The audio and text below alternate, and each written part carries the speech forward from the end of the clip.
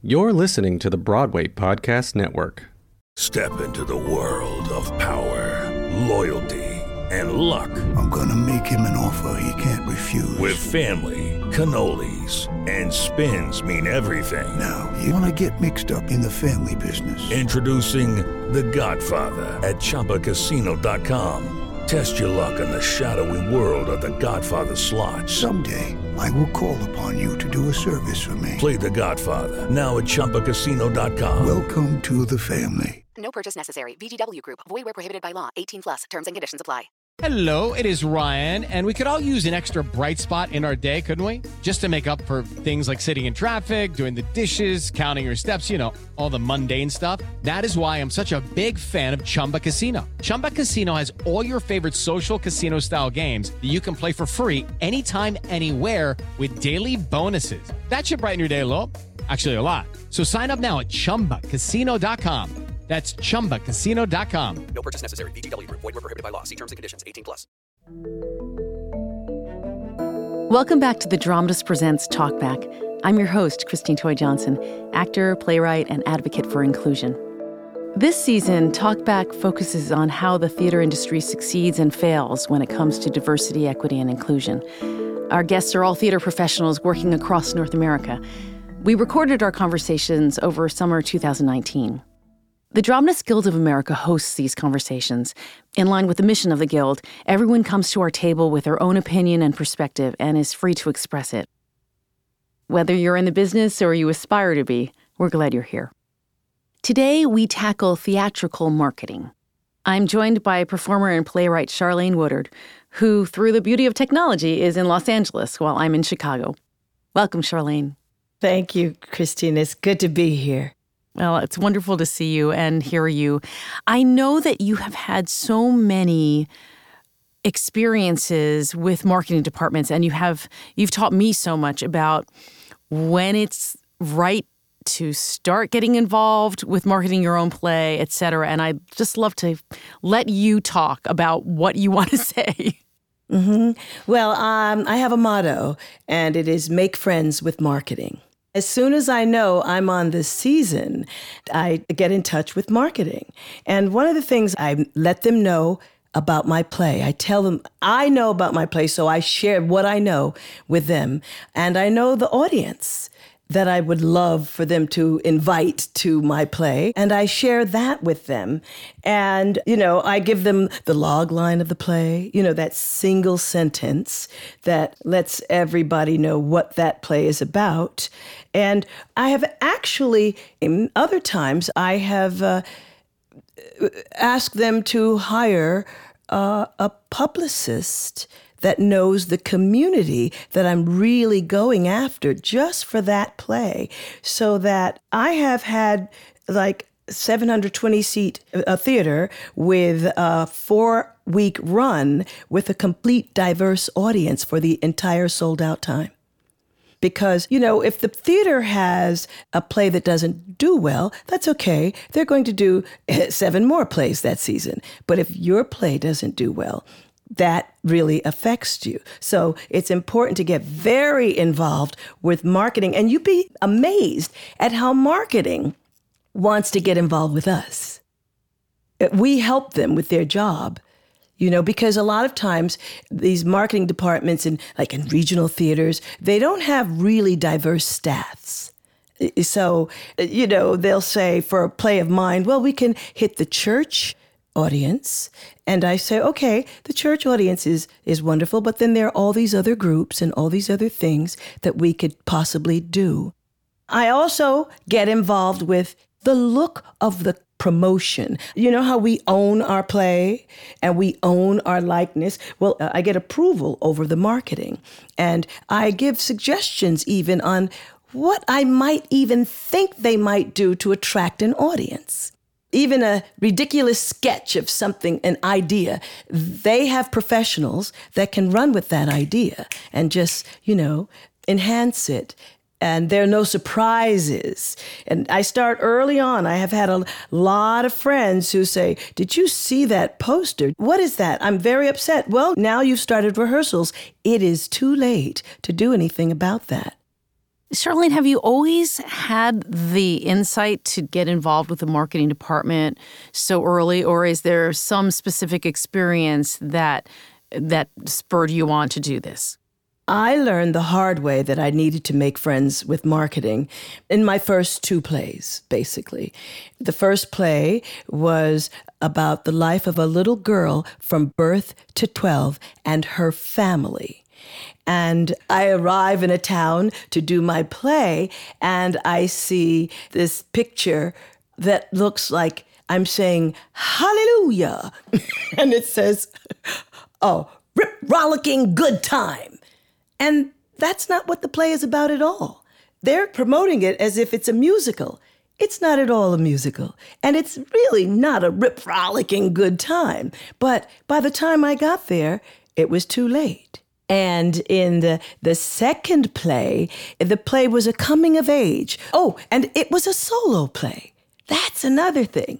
Somebody didn't tell them that it was a solo play. So that was a problem because back in the 90s, folk didn't really take to solo plays, really. We had to sort of turn them on to solo plays. The play was a coming of age of a little girl in the civil rights era.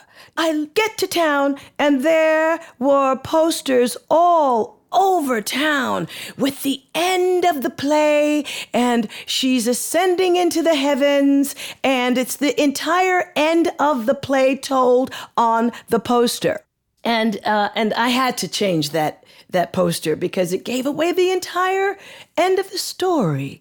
So you have to make yourself known to the marketing department. And then when you get to town, months later, go in and talk to them and let them know you love the way they're marketing you. You love what they're saying online. You know, that's very good. And encourage them because usually if your play does well, you come back to that theater and now they know you. You mentioned that you have approval over marketing. Is this something that you have come to negotiate in your own contracts? Mm-hmm. Right away. As soon as they say you're on the season, then they'll send a contract, but I'll always have in there that I want approval of everything because it's my play and it's representing me and my creativity. And they will send you every idea that they have. And I also help to write the synopsis. I help and I make sure that they know that this is a team effort. I'm not going in demanding A, B, and C. I'm suggesting and letting them know constantly really what the play is about and how I'd love to have a diverse audience because I can do the play in silence, but it's really nice when there's some give and take with the audience. So I always let them know that diversity is a real important thing to me. And I've always done that from the very beginning. And they work towards that. We throw ideas around and we have things I have to sometimes fly into town to do before I even get there. Have you ever gotten pushback from a marketing department about the ideas that you have? Yes. Oh, yes. Because first of all, we can't afford it. They have very limited funds, these theaters in general. Everybody has limited funds. So they can't afford a lot. But I say, but let's not have any posters that's like newspaper print where I can't find the name of the play on the poster, on the card. I mean, that has happened. And I said, why did this happen? Well, we didn't have a lot of money, so we had to do it in black and white. So I actually say that make sure that we can see the title of the play. And I say these things in a very lovely way, like it's a suggestion. That's pretty important. Because you know what? If this play works at that theater, they will look at your other plays, and this becomes one of your theater homes. I market myself to the marketing department. I let them know what my following is on Facebook and Instagram so that I'm reminding them about social media.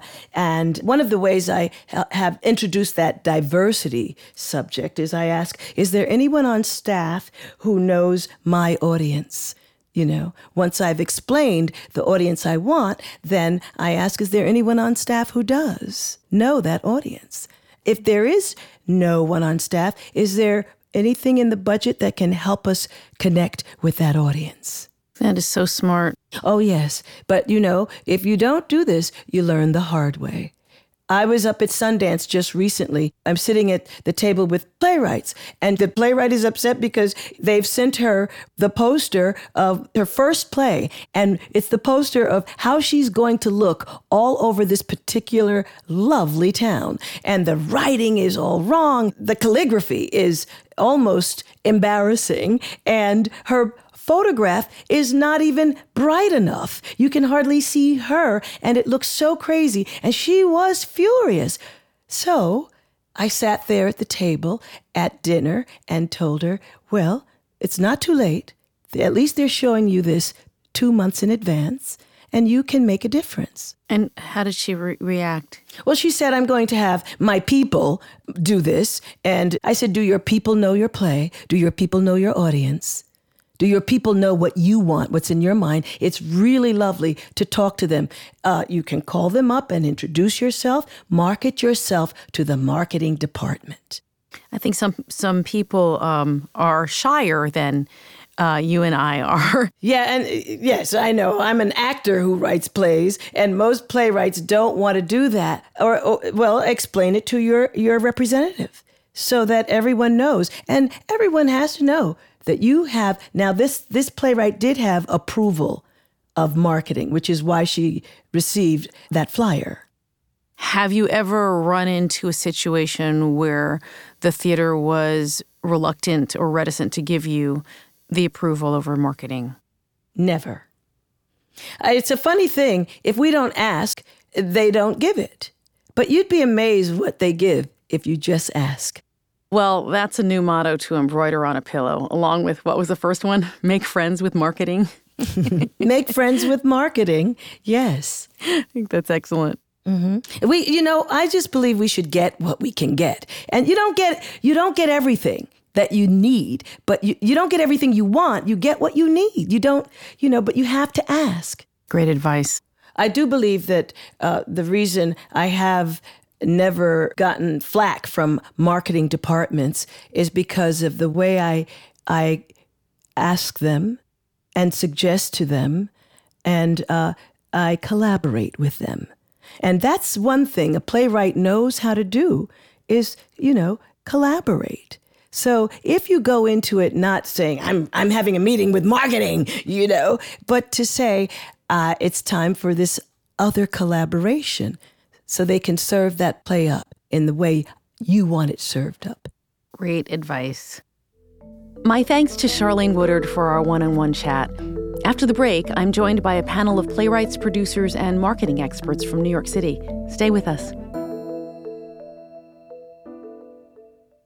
Hello, it is Ryan, and we could all use an extra bright spot in our day, couldn't we? Just to make up for things like sitting in traffic, doing the dishes, counting your steps, all the mundane stuff. That is why I'm such a big fan of Chumba Casino. Chumba Casino has all your favorite social casino-style games that you can play for free anytime, anywhere with daily bonuses. That should brighten your day a little.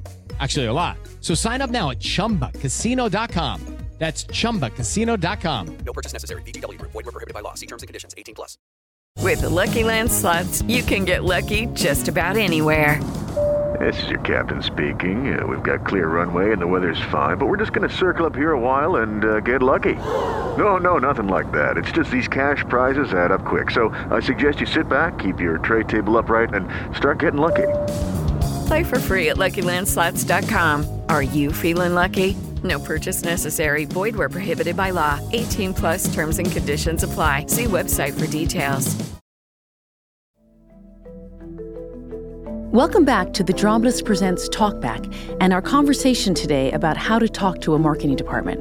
Today, I'm in Chicago, while our guests are in New York City and Los Angeles. Let's welcome our panel in New York. Hi, I'm Lydia Diamond. I'm a playwright. Sometimes lately, maybe a little bit of a television writer. But I'm a playwright and I'm an educator, and it's nice to be here. Hi, my name is Garlia Cornelia Jones. I am a playwright. I am also a founder of a series for Black playwrights, and I run another organization that supports Black artists. And finally, I am a line producer at the Public Theater. Hi, I'm Caitlin Baird. I'm the Director of Marketing at New York Theater Workshop. And let's bring back Charlene from Los Angeles. Yes, I'm Charlene Woodard, and I'm a playwright and an actor. Thank you so much all for being here today. I want to start off with this question. When should a playwright start to get involved with the marketing of their own play? This is Lydia.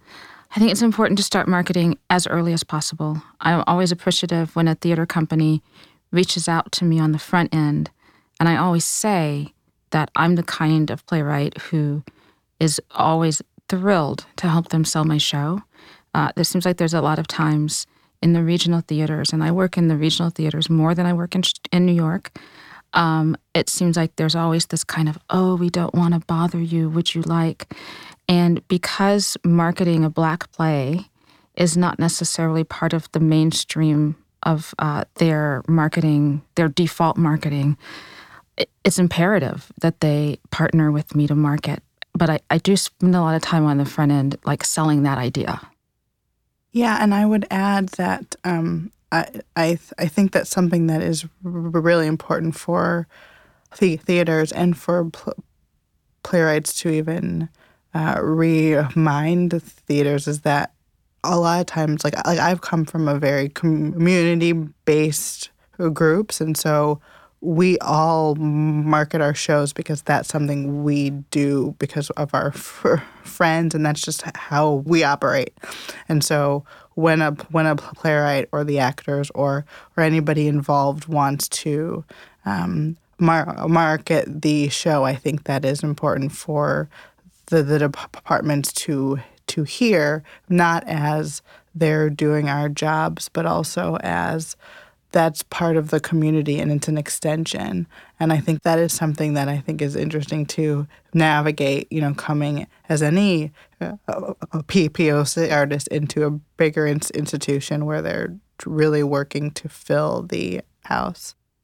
I like the way you phrased it because I hadn't thought about that in terms of, because it does seem like there's a tension sometimes.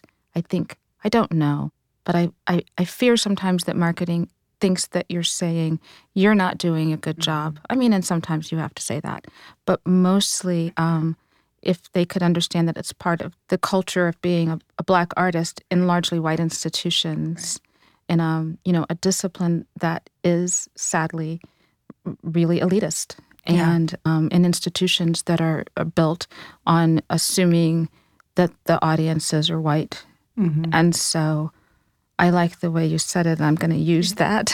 Go right ahead. It's really important to spread that news. Like, everyone just needs to know that, because at the end of the day, the playwrights want to see their friends and family and the communities that they wrote the play in their minds for.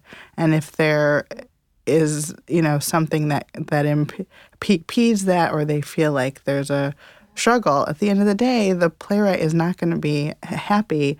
And then that is a challenge, just being in the theater, because you want your play to be seen by all these people. But if they can't, come, so how do we just work as a team? I think it's just, the playwright being very firm and saying, this is what I want, but also the departments being open and understanding that. And, we all know that there's dances that are done to make those things happen. Yeah. I'll say as somebody who spends all of my days thinking about and literally dreaming about marketing and how to share work, and somebody who comes from an art-making background originally, that's music to my ears to hear that you want to join, right? Because I think on the administrative side, I never want to impede the great work that you're going to do in the room and, what you're taking on in making a play. And I have such a tremendous respect for the energy and care and life that it takes to do that. And I try to begin every process with a conversation with the generative artist so that I know what I don't know, right? I start by reading the play. And then I begin by asking questions to say, tell me where this came from and tell me what this means to you and tell me, what your dreams would be and what does this look like and what does it sound like and talk to me about the world. Because as a marketer, my job is to figure out how to translate that work that you're doing in the theater that's so ephemeral, that lives in that one night and then the next night and the next night, and translate that to an audience, find the audience, entice the audience in, pique their interest, and just sort of be a shaman, but not to impose my own self on it, right? Because, I read it with one person's perspective, but just one person's perspective. So it's tricky, isn't it? Yeah. I've always been curious. Do you get that from white playwrights as much as you get it from playwrights of color? We'd like to partner with you. We feel it is imperative that we partner with you. Every experience is different. I don't know if I could say on the whole, because there are some artists who say nope, I don't want any part of that. You do that. I do this over here. And plenty of people who have no interest in it, right? They don't want to talk about sales. They want to make art. And they'd rather keep sort of a separation of church and state. So I think every artist probably has a different process. When we're talking about audience development and community outreach and opening doors, I'm going to enter the room with the life experience that I have and try to bring as many people into that room and as many ideas into that room and pursue every possible idea that I can. It's interesting because sometimes I feel like earlier in my career, I felt almost immediately that my relationship to the marketing department was adversarial. And it had nothing to do with the brilliant, lovely people who were in charge of marketing, but a lot to do with how I'd seen shows at the theater marketed in the past, and also what I'd seen the demographic of the audience being. So in my mind, if I go to a show that is like a Black show and the audience is 95% white, I feel like marketing maybe doesn't really want Black people in this space. It's all very about feelings. It's not necessarily intellectual. But more recently, I've come to think of it more as a collaboration. But I have wondered sometimes if there are other playwrights like myself, and so there isn't kind of already in the water a sense that it's going to be adversarial, even when I'm coming right, if you will. I also think that playwrights like Dominique Morisseau have done a wonderful job of making sure that the theaters are working in tandem with her. And that is very helpful for other Black playwrights and other playwrights of color to see, okay, we can be involved. We can say, this is even the rules of an engagement that she has with each of her plays are It helps that Dominique huge. is like sunshine itself. Exactly. Yeah. Right. But yeah, I agree that's with helpful. that. This is the reason why I say my approach is to contact them early on and say, I'd like to collaborate with you. That word helps anybody's resistance. Sometimes, Charlene, sometimes. I mean, no, it doesn't always help, but it puts you in that room with them so that at least you can be listened to. I wondered if all of you have advice for playwrights who might not be approached by a marketing department like Caitlin runs with all of those wonderful questions. If you have advice about how playwrights can be clear with the marketing department, setting up this collaborative spirit, but also being really clear and firm about their own vision that they want to see manifested in the marketing. It does feel like more and more marketing departments are getting really more sophisticated about that. I feel like 10, 15 years ago, it was like, what is she saying? she wants to be involved in marketing? What? And now I feel like I'm more often than not invited, whether or not they always mean it.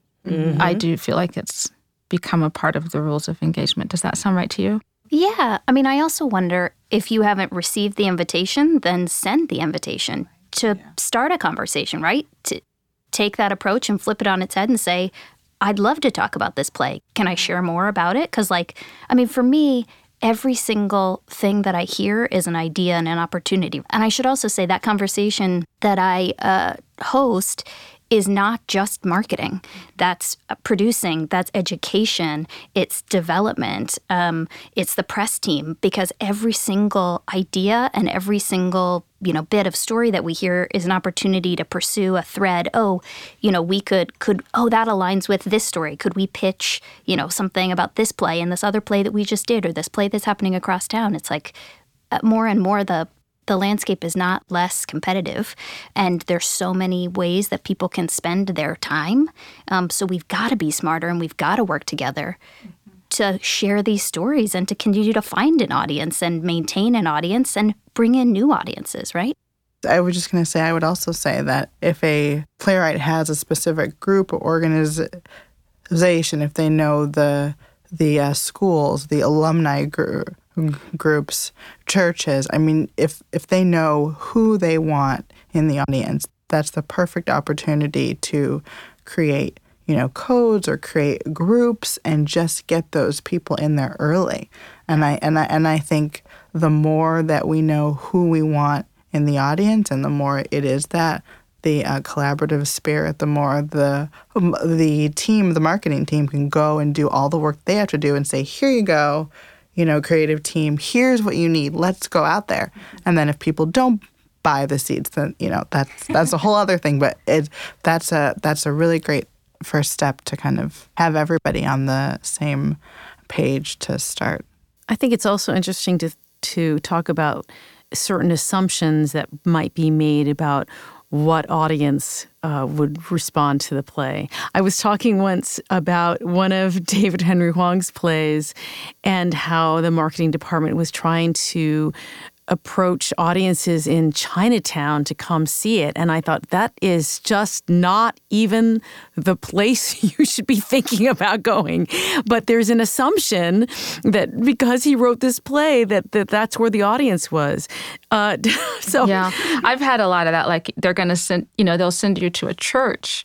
And I'm like, well, I would love for all of you to come. I hope you're okay with pedophilia and, but otherwise, I open my arms to the congregation. Yes, please. That's another thing. When I did my first play in one of these theaters, they said, you have a busload of people coming from, a black neighborhood. And I was so excited at the matinee, and I go out, there's music playing, Miles Davis's All Blues, and I say to the audience, you hear that? And the audience responded, yes. They were 8 to 10-year-old girls, 50 of them. And it was so horrible. And at intermission, I just wanted to rip that dressing room apart, but what can you do? I had to explain, go in, this is what I mean. I didn't explain anything. I thought it was common sense. And I had a black audience of babies. Well, I had a question for Caitlin. Please, go ahead. It's great. The conversation is fantastic, and I'm all for it. Go ahead. Okay. For Caitlin, I wanted to know about this. I sometimes am confused about press versus marketing. And to me, it feels like they're very much part of the same thing, but I'm learning that in the structure of the theater, they're very separate. And I'm wondering if it's different in terms of how the way they speak to one another serves different kinds of playwrights over others, or if it's just the way it is because it has to be that way. I think it probably depends on the size of the company or the, muscle behind a show. But often I think it's really sort of two different sets of contacts, right? Press is advance, right? Feature coverage, people writing about the show, reviewing the show. And, more and more of that now is online content, right? There are a lot of different ways that press can go.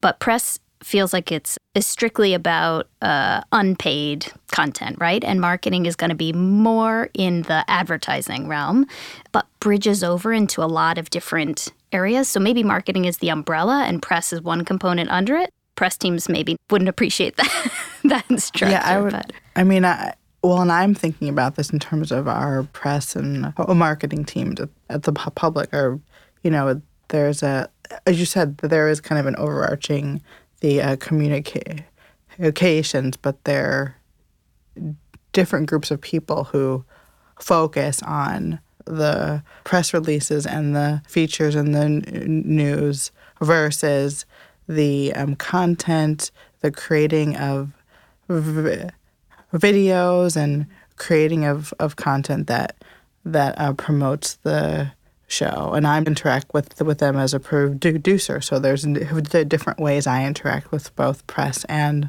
marketing in terms of. So if I say to a theater company, I would love to partner with you to help sell my show in whatever way is necessary, and I'm a new playwright, maybe my first big regional show or something, how do I know who to start that conversation about, I want to collaborate with you? And yes, I think that's my question.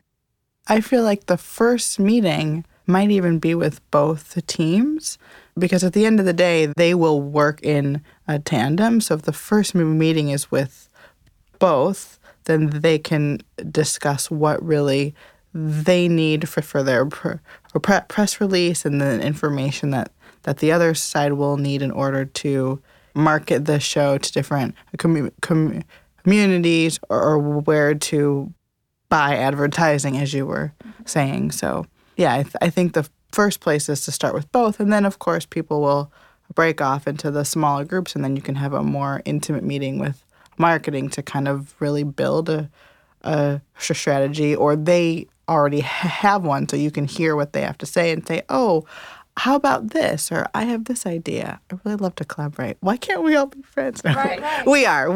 We're so well taught in the theater. Like, we understand in the rehearsal room all of the nuances around which lane you're in and how you cross into somebody else's lane and the silos and whatever, but they don't teach us how to work institutionally as artists. And when you're in somebody's lane. Charlene, I just wanted to bring you back into the conversation, too, because I think you and I both have experience as actors and writers and dealing with press and marketing, those two different perspectives. And in your case, many times you are the person in your own play. And I'd love to hear from you about your particular insight on that. And perhaps because I am the actor who's running the whole thing, the whole evening, maybe this is why they do listen to me, and we do come to agreements on things by everybody throwing their ideas into the pot. But one thing I do notice about these regional theaters is that they have a cookie cutter approach to marketing. It's all very cookie cutter. This is what we do at this point. This is what we do at that point. So when we come in there with these suggestions, we're breaking down walls. It's like, and but I feel like I managed to get in there because they really don't want to upset the person who's got that whole play on her back for those whole 4 or 5 weeks. Yeah. Because when you're just the writer, they're like, oh my God, just appease her and she'll be gone in 2 weeks. No, this person is around in the building. This person is coming to you saying, what's happening with that Sunday show? This person is in there for the run. And, but you're right. It's a different thing with me. I have actually said, I need some flyers. And I went to the local Whole Foods and gave out flyers and told everybody half price tonight and got my audience. I was upset with this group that had not produced an audience for me. When they saw that I was giving out my own flyers saying half price tonight, and people came with that, they had to honor it, and then they got to work. That was early on in my run, I feel like if we don't get hands-on, we go down. I've experienced it. I was forced to get involved, and with each play still, I have to get involved. Can I add that I think it's interesting because I sometimes think that people forget that we're also talking about the quality of the art. Like, we're writing plays almost always, if we're playwrights of color, that in some way have to do with the intersection of class and race.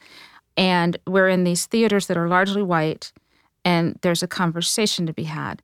But if the conversation isn't happening because the audience is so homogenous, the play is landing in a way that maybe gets less laughs. I find that if there, at least 20 to 30% people of color in the audience, the people of color give the white people permission to laugh, and and on and on. And I think sometimes it's hard for theater companies maybe to hear that and to trust that. And then here's the thing that's like on the dark side of the conversation, which is the conversation that any of us who've been sitting on panels about race and inclusion in the American theater have been talking about for decades, which is, do they really want Black people in their houses?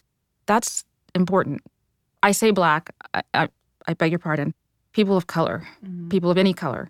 Do they want to have non-white audience bases? Well, I also think that the playwrights find these conversations maybe more stressful, or they are more apprehensive to say things when there are fewer artistic leaders and there are fewer people of color on the staff, and that it's something that I know a lot of theaters are working to change. Are they? It's something that just it makes my palms sweat, and because I can't even, and I stutter, but right now I'm just speechless because Yeah. Well, I feel like whether I'm wanted there or not, I have a story to tell, and I've put myself there, and I'm telling that story, and there will be an audience if I have to go out and grab it myself. That's why I'm so glad you're doing this podcast, because I don't know, we're in these little silos, writers, and particularly writers who aren't from New York. There's not necessarily a community of writers. So how do you know if you're being given your first regional theater show? Already the power dynamic is such that we are doing you the biggest favor to have put your show on our stage. And that right there is what slows us down. I let them know the biggest thing you have is that you've brought me to this stage, and I'm the only Black show you had in the whole season. Absolutely. And how we empower young playwrights, the importance of doing that. Because I remember also earlier in my career feeling resentful. I am opening in 3 weeks, and I'm trying to write a show, and I have to sell it too. I'm less resentful and more resigned, but I do think that's a really important thing for young playwrights, maybe period, but certainly young non-white playwrights to know that they have the power to do that. Yes, it's an uphill battle. It's always going to be an uphill battle. We haven't come to the point where it's going to be easy for us yet, if it ever will be. We have to go in there knowing, why are we writing in the first place? Because our story isn't told. So we have to get in there. I was just going to kind of circle back to that whole spirit of that word that you used, which was to collaborate. And so we know that there's not a ton of artistic leaders of color on staff. Okay, so we're not, doing any pointing of the finger, but we're just going to say, let's work as a team. So, things change over long periods of time. So right now, what we all have to do. Right, but. As we are now, then we just have to have all the things that we want. We want to have these people in the space, these groups, and let's see how we can work with the people who are here so that we can, at the end of the day, say that we went through all of these steps. We brought our hopes and Zayers, and we had the teams to do all their work, and everybody got together and hopefully achieved something. And then we can figure out what worked and what didn't at the end. And cynical as I sound, I have been able to work with theater companies who really do it very well, for whom it feels like they're putting their money where their mouth is, and they are listening, and they are partnering with you. And so I didn't want to just spread darkness. Right. No, and I think that theaters hear all of this. They've experienced it. They've experienced young playwrights in their doors who are not thrilled with what's going on, and they're trying to take next steps and collaborate and work as a team. But it's as Charlene said, it is an uphill battle. But Caitlin, I'd love to bring you in and, from your perspective, talk about your response to this, what you wish that other marketing departments, other theaters would do in line with all of the concerns that were just raised.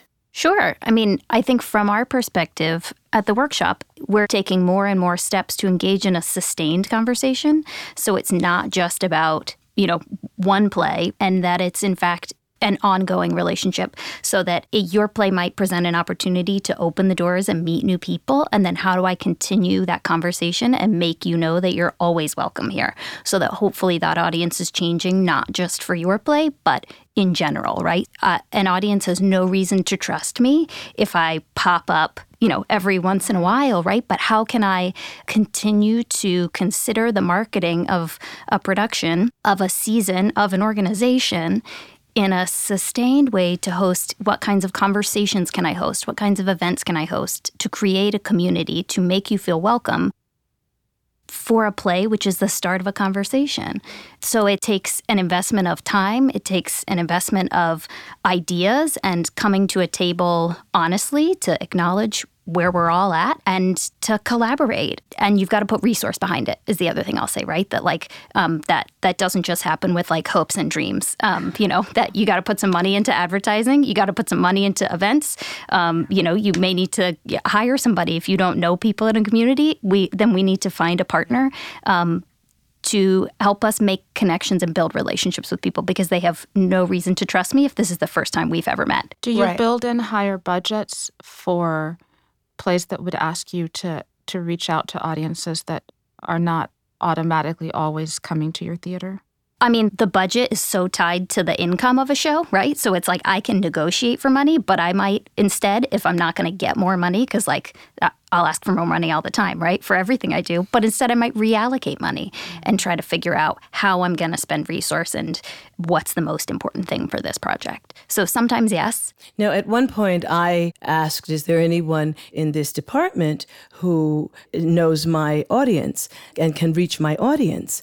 And they said, not really. And so I asked if they could hire this publicist that knew the entire community, all the groups, everything. And when I did that, they negotiated with him for a price, and he came in and he did an amazing job for the run of the play. It was a completely diverse audience for 4 weeks of a large theater, and it sold out.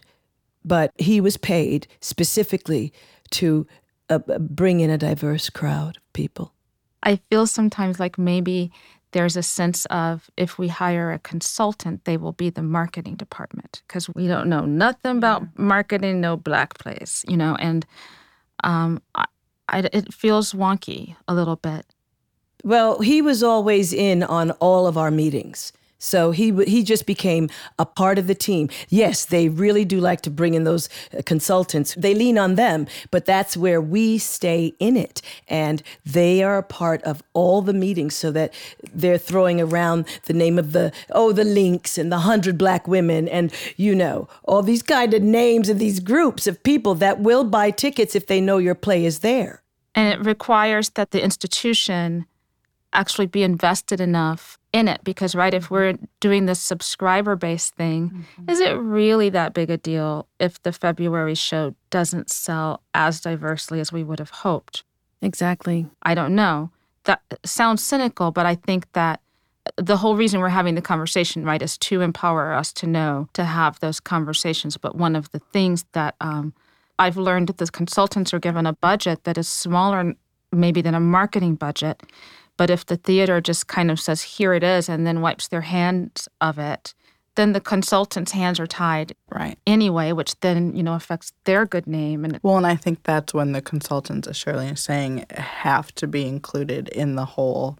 There's a really big picture of all of this, and it includes the consultants, the art department. It includes everybody. Social media. I'm going to repeat, working as a team to do all of this. But there's so many different components that will create that end goal. And so it can't be one person, hire this consultant because they're a person of color and they're going to do everything. And then we're going to go market the other shows, because then that's just a recipe for And I'll also disaster. say, I think sometimes, right, for me, if I'm bringing someone else in on the team, that person is another collaborator and a person who brings experience and knowledge and opinions that, you're foolish if you're not listening to and respecting and engaging with. Like, we're all on a journey to continue to learn, and marketing as a landscape is changing faster than we can keep up.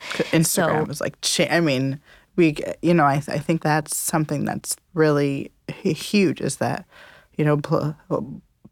playwrights need to know, and I tell this to people all the time. I have a personal and a professional Instagram. So there's two. There's a public face and one that's private if you want to show your kids and things. But I think that helps so much for people, especially now. Absolutely.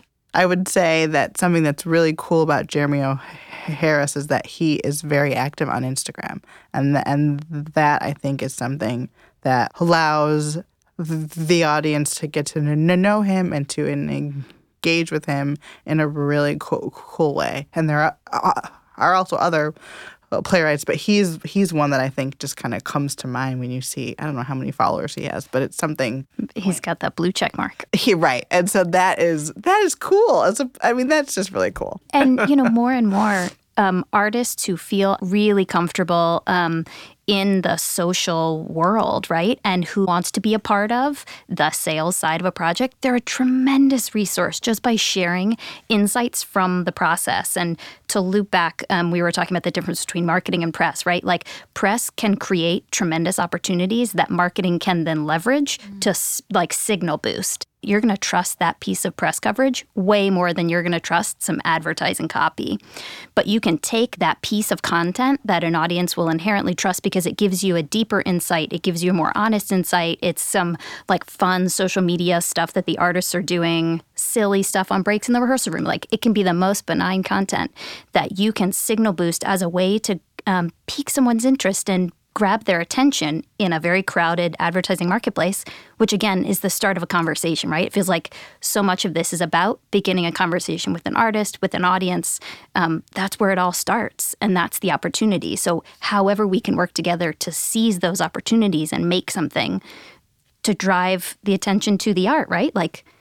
That's what it all comes back to. So the more we can remember, we're all working towards the same purpose, and we all have the different things that we're going to do, and no artist should feel the burden of having to market their show Charlene, the notion that you're standing at a Whole Foods handing out flyers because that's the only way to find an audience is I feel that, because that means, we've let you down on the other side of it.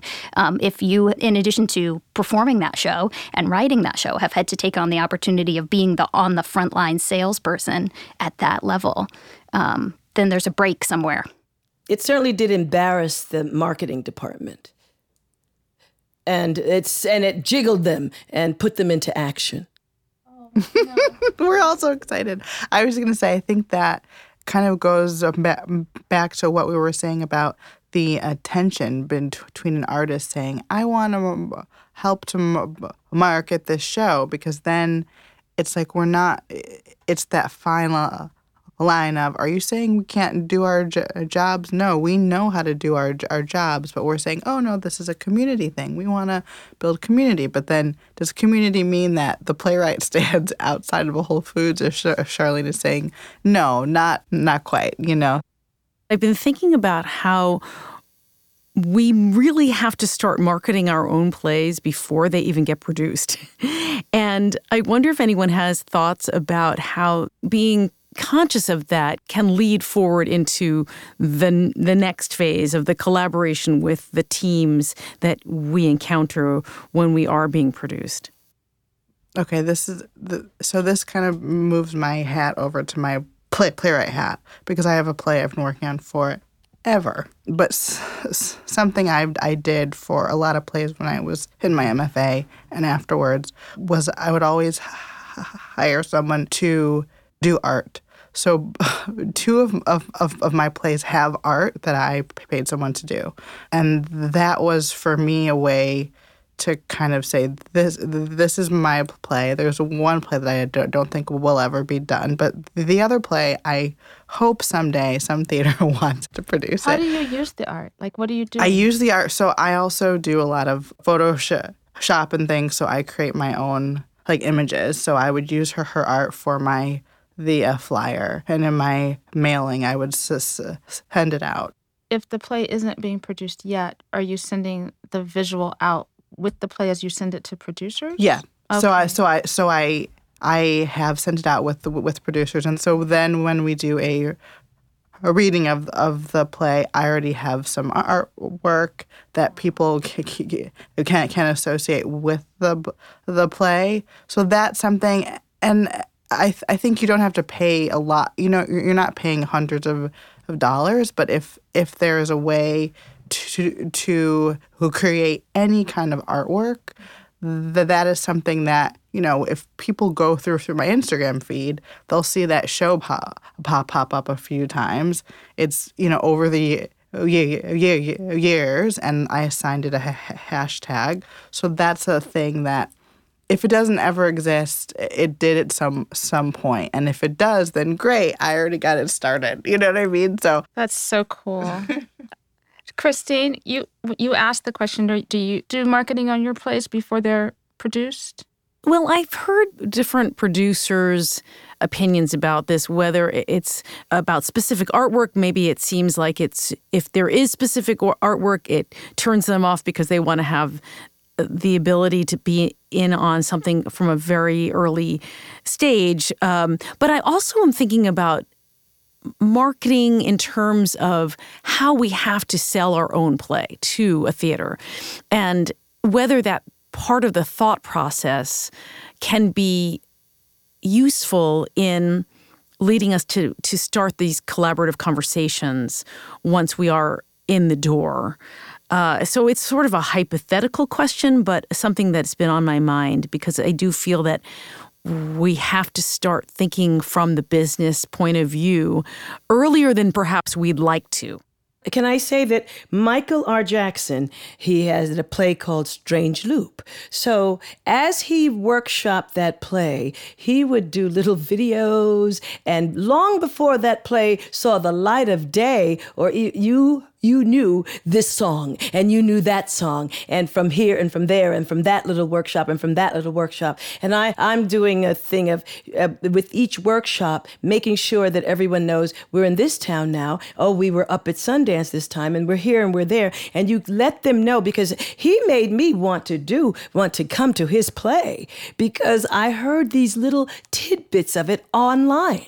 So it's all online. I mean, that's interesting. Online, and it was, It's all about social media, it sounds like. And if I could offer, I'm married to a playwright. We spend so much time talking about theater at home and how to talk about plays.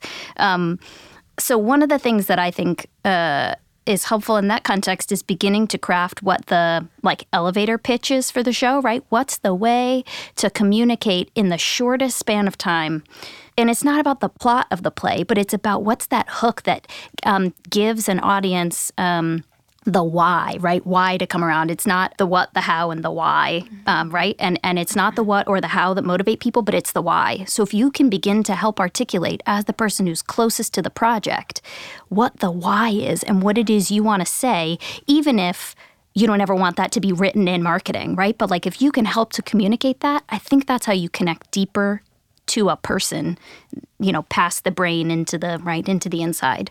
And then yes to the Michael R. Jackson and the Jeremy O. Harris. And, part of it is promoting yourself, which like maybe getting more comfortable with that notion, gets more comfortable with the notion of marketing in general.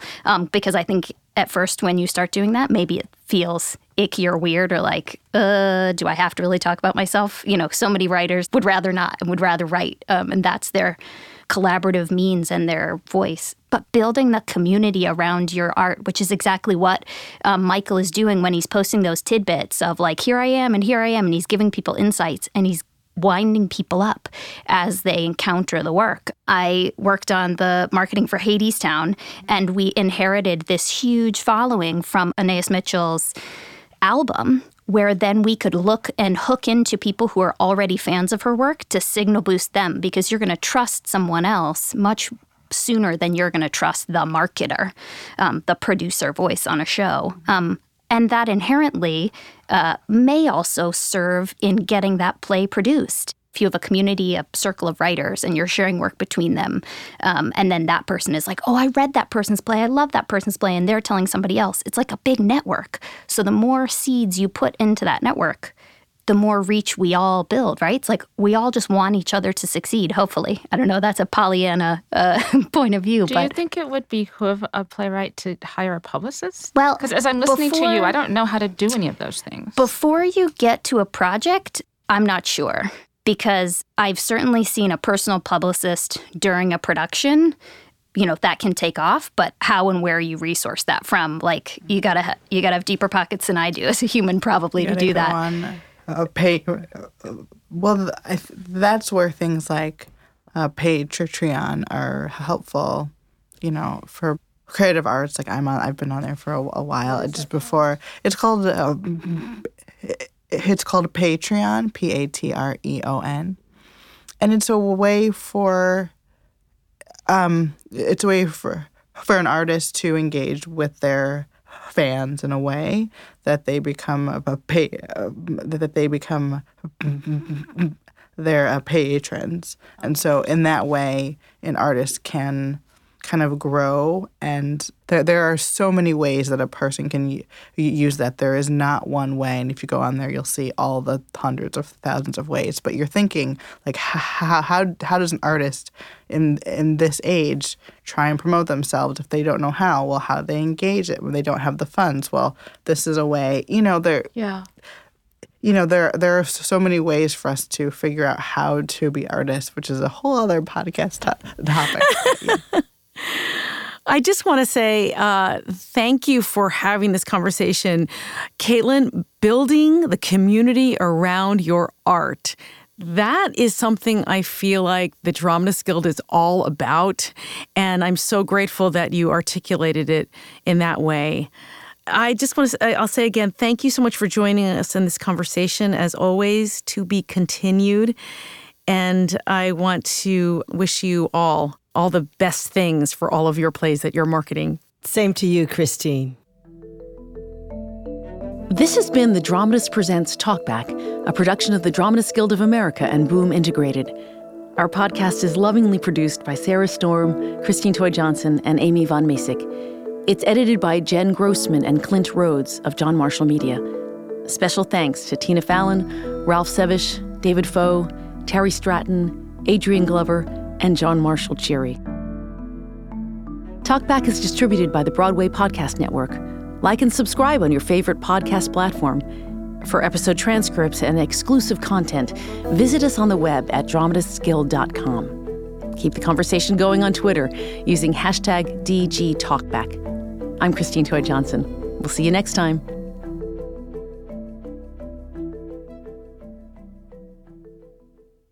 Hey, it's Leslie Odom Jr. here on the Broadway Podcast Network to tell you about the Rise Theater Directory, a program of Maestro Music. Rise is a national online resource designed to connect and empower backstage and administrative and creative theater professionals from underrepresented backgrounds. If you work or aspire to work in the theater community, this can help you find your next project. And if you hire theater professionals, search the Rise Theater Directory to find your next team. Create your profile now and get more information by visiting risetheater.org. That's theater with an RERISETHEATRE.org, because only together we rise. Okay, round two. Name something that's not boring. A laundry? Ooh, a book club. Computer solitaire, huh? Ah, sorry, we were looking for Chumba Casino. That's right, ChumbaCasino.com has over 100 casino-style games. Join today and play for free for your chance to redeem some serious prizes. ChumbaCasino.com. No purchase necessary. Void where prohibited by law. 18+ terms and conditions apply. See website for details.